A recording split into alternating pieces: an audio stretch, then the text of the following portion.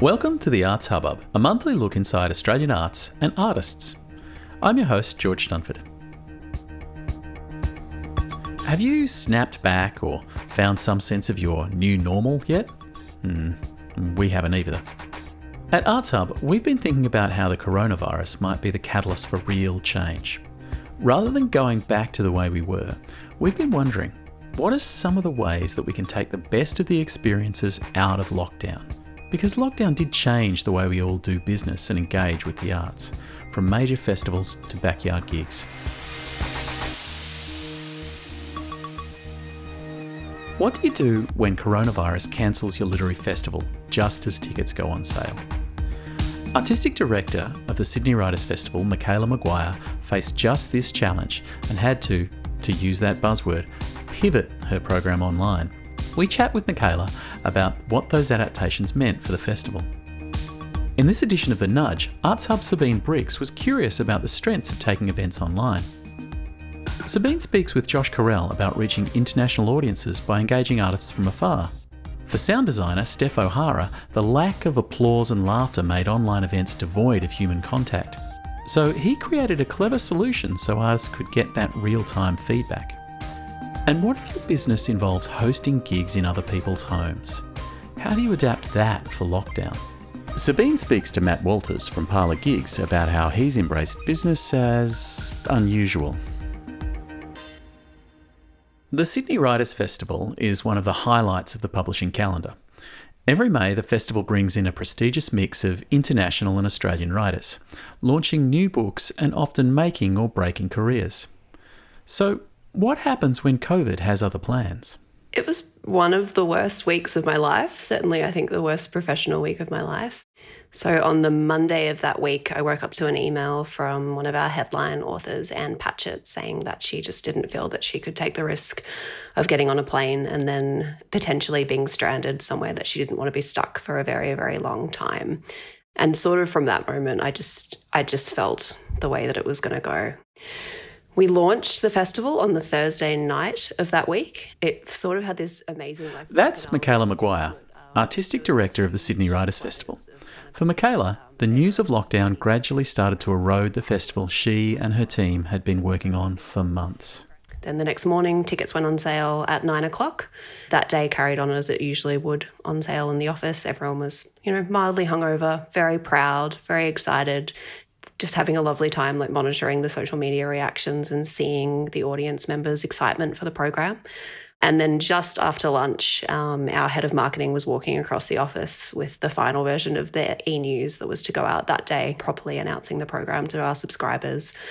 And she was like, this is just about ready. And I said, the chief medical officer is about to make an announcement that they're banning mass gatherings. And her face just absolutely fell. So then we pressed pause on sending out the e-news, all gathered around a computer and watched the announcement, and then, just very quickly talked about what we were going to do. It became apparent that we couldn't continue selling tickets, so we worked really quickly to get an announcement about a suspension of the ticket sales out within the hour.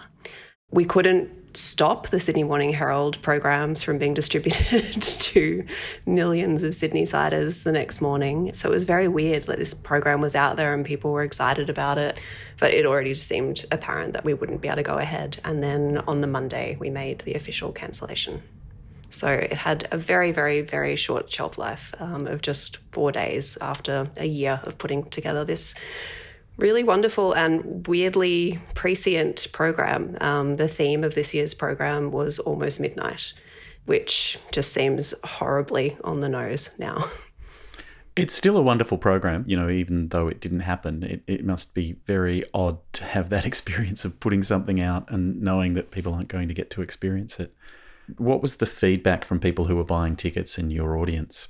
Tickets were selling really well.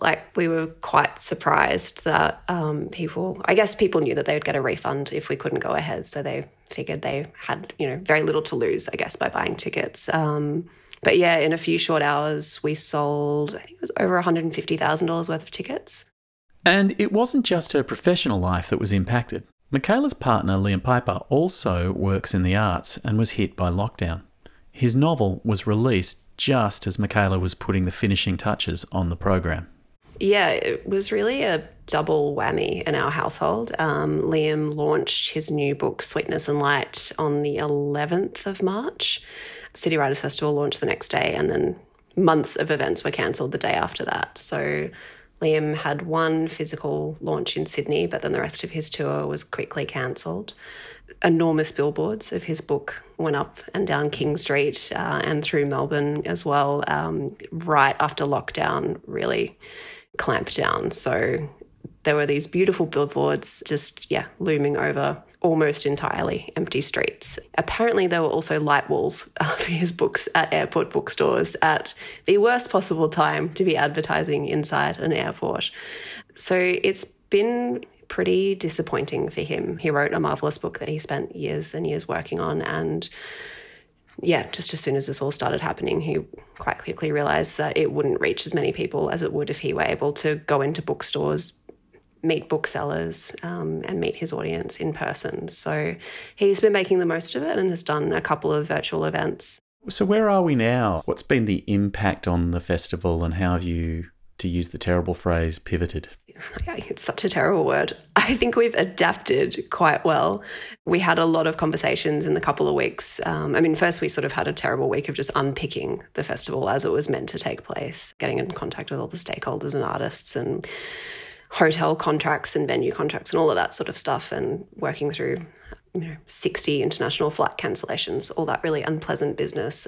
But then once we were through that, we started to think about how we could best salvage this program, because, it's, if nothing else, it's an incredible reading list, and we really, really wanted to celebrate the writers whose work was featured in it. I'm acutely aware of how many publicity campaigns are completely worked out years in advance with the idea that that writer will launch their book at Sydney Writers' Festival, and that will be sort of their first public airing. So we wanted to honour that work as much as we could. The Sydney Writers' Festival established a podcast channel in 2016 that has a really great subscriber base already. And I think even after a couple of weeks of lockdown, we were all feeling screen fatigue quite acutely. So it made sense to us to focus on podcasts. We usually would record all of those podcasts on stage at the festival. So then working out how to get those recordings happening in the midst of a pandemic took an enormous amount of work. We launched that podcast program on the week that would have been festival week, and for the 6 weeks between the cancellation and the launch of the podcast series, we really worked, I think, as hard or harder than we would have if we were leading up to a regular festival.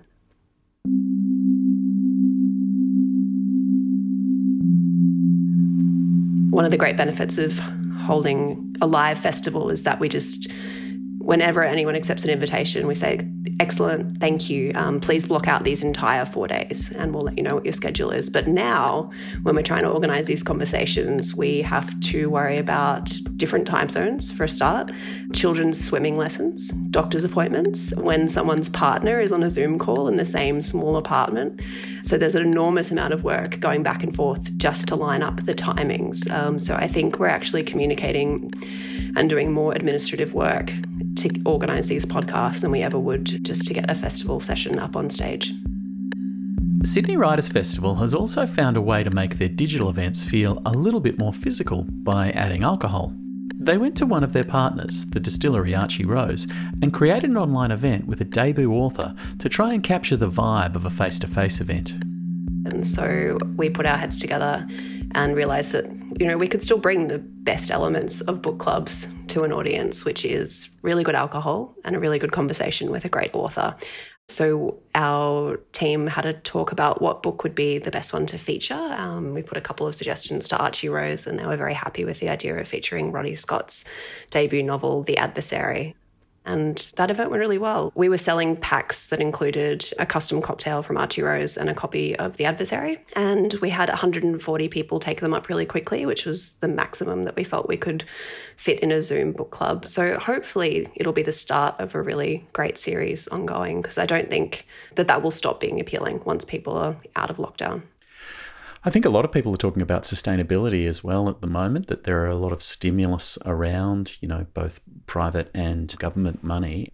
How do you see yourself surviving for next year and the year after?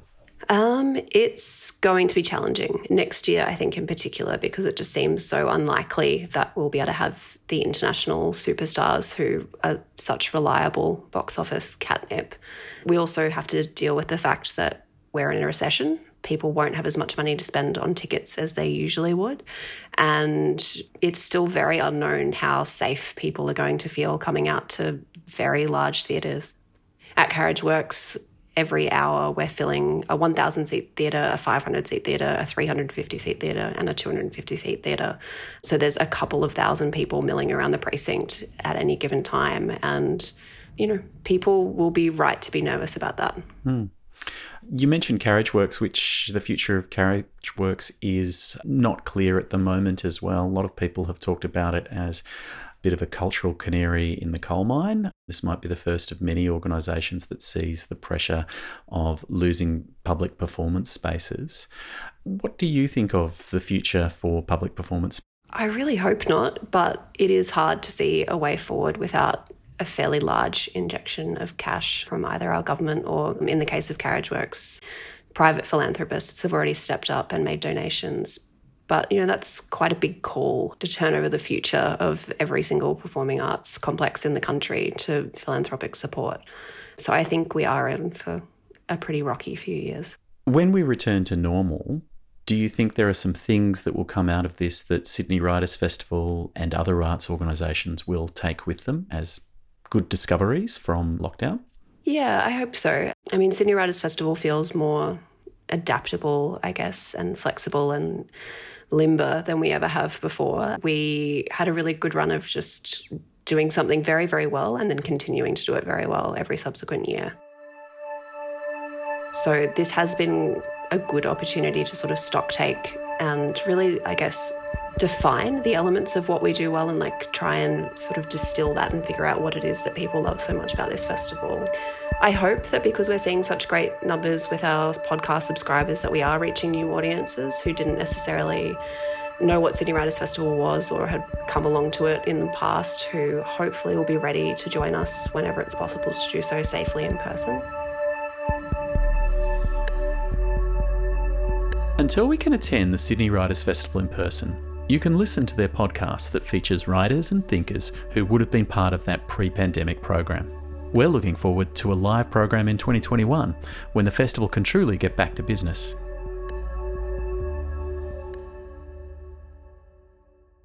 The Australian Film, Television and Radio School's Virtual Information Week kicks off from 6th to 11th of July. It's your chance to discover how AFTRS could accelerate your creative career with any one of several Master of Arts, Screen or Graduate Diploma in Radio. Tickets are limited, so register now at aftrs.edu.au. All right, time for the nudge. Your monthly dose of how-tos for your practice from artists who've been there. This month, Sabine Bricks looked at how several artists adapted their practice around lockdown. Sabine, you're a musician yourself, so how do you think performers have adapted to what they do under lockdown? Yeah, I think performers have really adapted the way that they do things, especially during COVID. I guess for me, the main area that I work in is electronic music production, and the way that I've seen people really adapt their practice there is in terms of DJ streaming.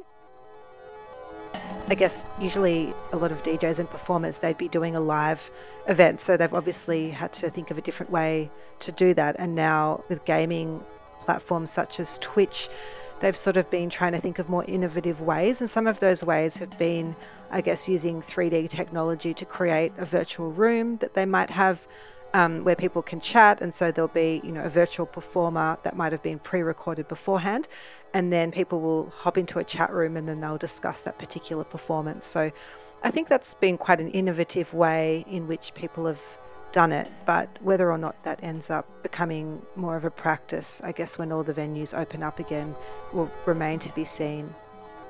But I've seen performance groups curate their online events in other interesting ways as well.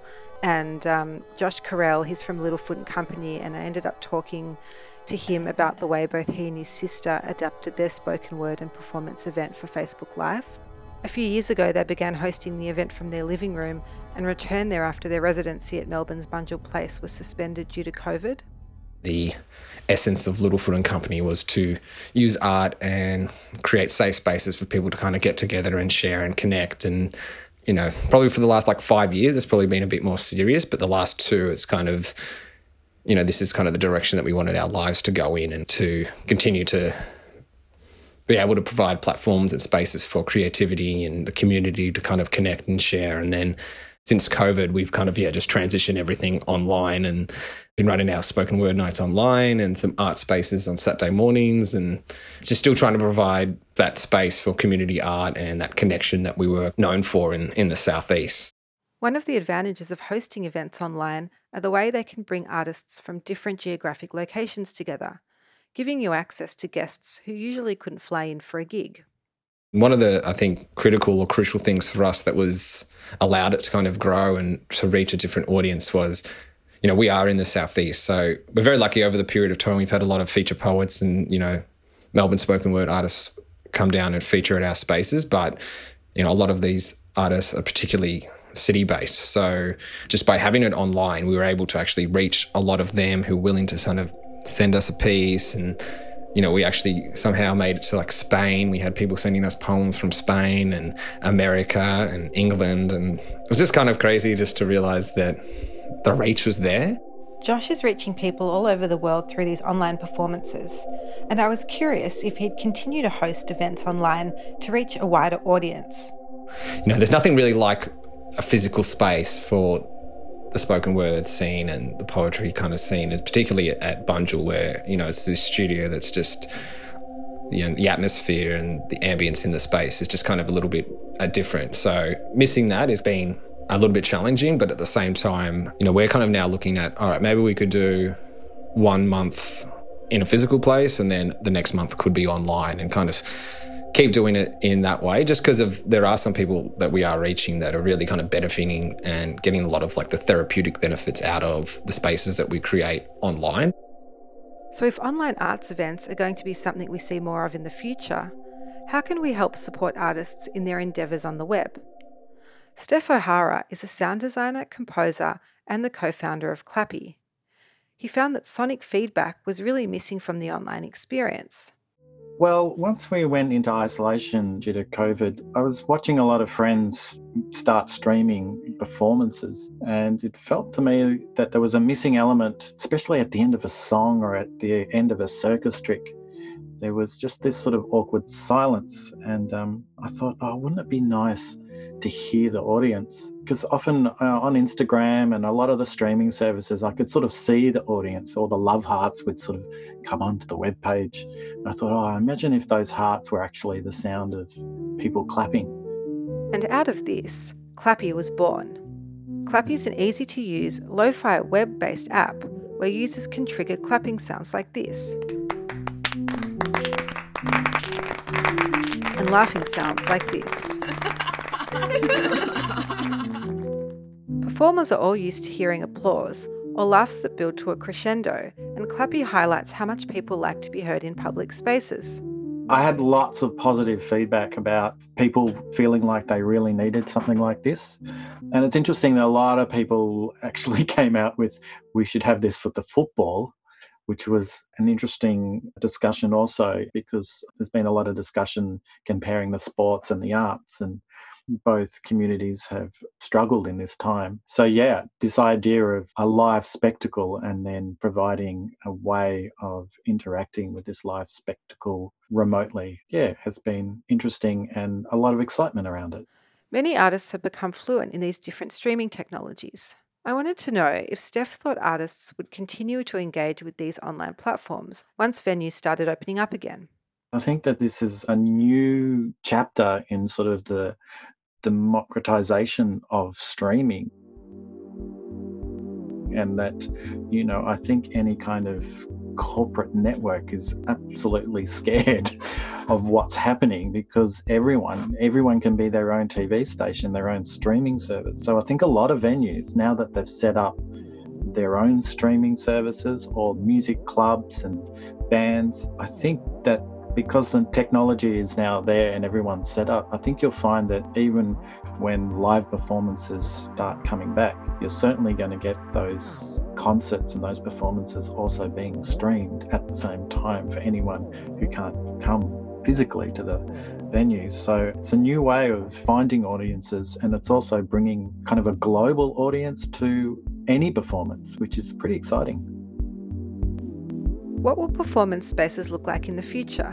While lockdown has provided an online space for artists to reach new audiences, we all know it's not the same as connecting with a live crowd. Parlour Gigs is a platform that allows fans to invite their favourite musicians to play an intimate gig in their backyard. Although the platform began pre-COVID, it's a model we might see more of in the future. So Parlour is a technology platform. We make it really easy for artists to book in shows directly with their fans. Private house shows are predominantly what we do, although we've increasingly been facilitating shows for small enterprises like bookshops and record stores, and then also some small venues here in Australia, New Zealand, and we launched globally at the beginning of 2019 and sort of have a very modest business in the United States and around Europe, so it's just really getting started there. But yeah, the core service is making it really easy for artists and their teams to book these shows in, manage every aspect of them, get paid, all the things that technology can do. That's Matt Walters, the founder of Parlour Gigs. With the threat of many live music spaces disappearing due to increased rents and now the impact of COVID-19, a business model like Parlour could be something more audiences embrace in the future as we move into the unknown. Matt says bigger venues that would usually be packed with punters may have a different ambience due to lockdown restrictions. The big question I have is, if you go to a show at the Tivoli or at the Forum or whatever and you're only allowed 100 people in there, like how weird is that show going to be? To be there, it might be really special, but it also will be a strange experience. So yeah, I can see Parlour being a necessary part of the ecosystem in the new world because it will be different. As restrictions ease, audiences will return slowly, and some might be nervous about coming back to bigger venues. For artists whose income has been affected by COVID and who miss playing live, a model like Parlour Gigs could work for them because audience numbers are small. The main thing I'm saying to anyone that I speak to is that we're really keen to work with all sorts of artists. So yeah, if you're in a position where you're thinking, how am I going to get active and start earning again in a live sense, this is really one way that you can do it. And obviously with Parlour shows, you need to have kind of a profile to get started, but we do work with a lot of artists that only have a pretty small fan base and are able to go out and play these shows.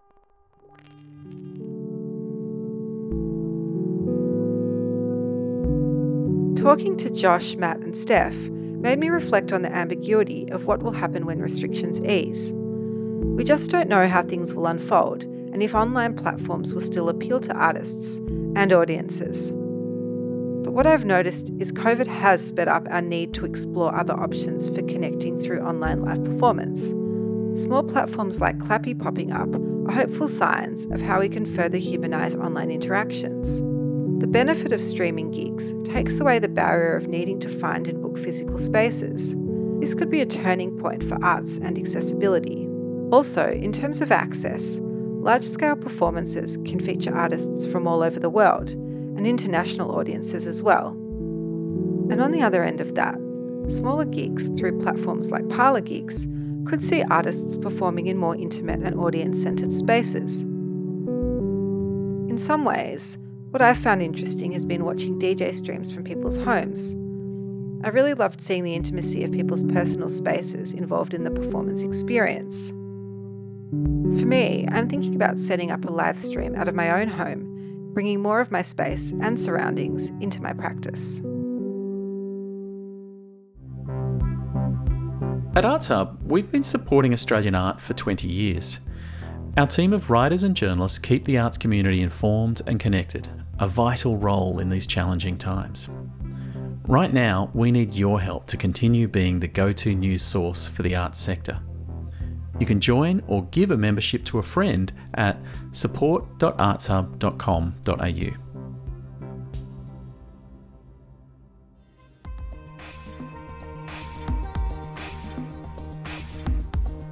Thanks for listening to the Arts Hubbub. We'll be back next month. Review us on Apple Podcasts if you've enjoyed what you've heard. Our guests this month included Michaela Maguire, Josh Carell, Steph O'Hara and Matt Walters. The Arts Hubbub is produced by Michelle Macklem, Sabine Briggs, Richard Watts and George Dunford. Our theme music is Chasing Waterfalls by Tim Shield. Music in this episode also by The Other Stars. And our coverage of COVID-19 is still free outside the paywall so that you can stay connected during isolation at artshub.com.au. This podcast was produced on the lands of the Kulin Nation. We pay our respects to the Kulin elders past, present and emerging. Sovereignty was never ceded.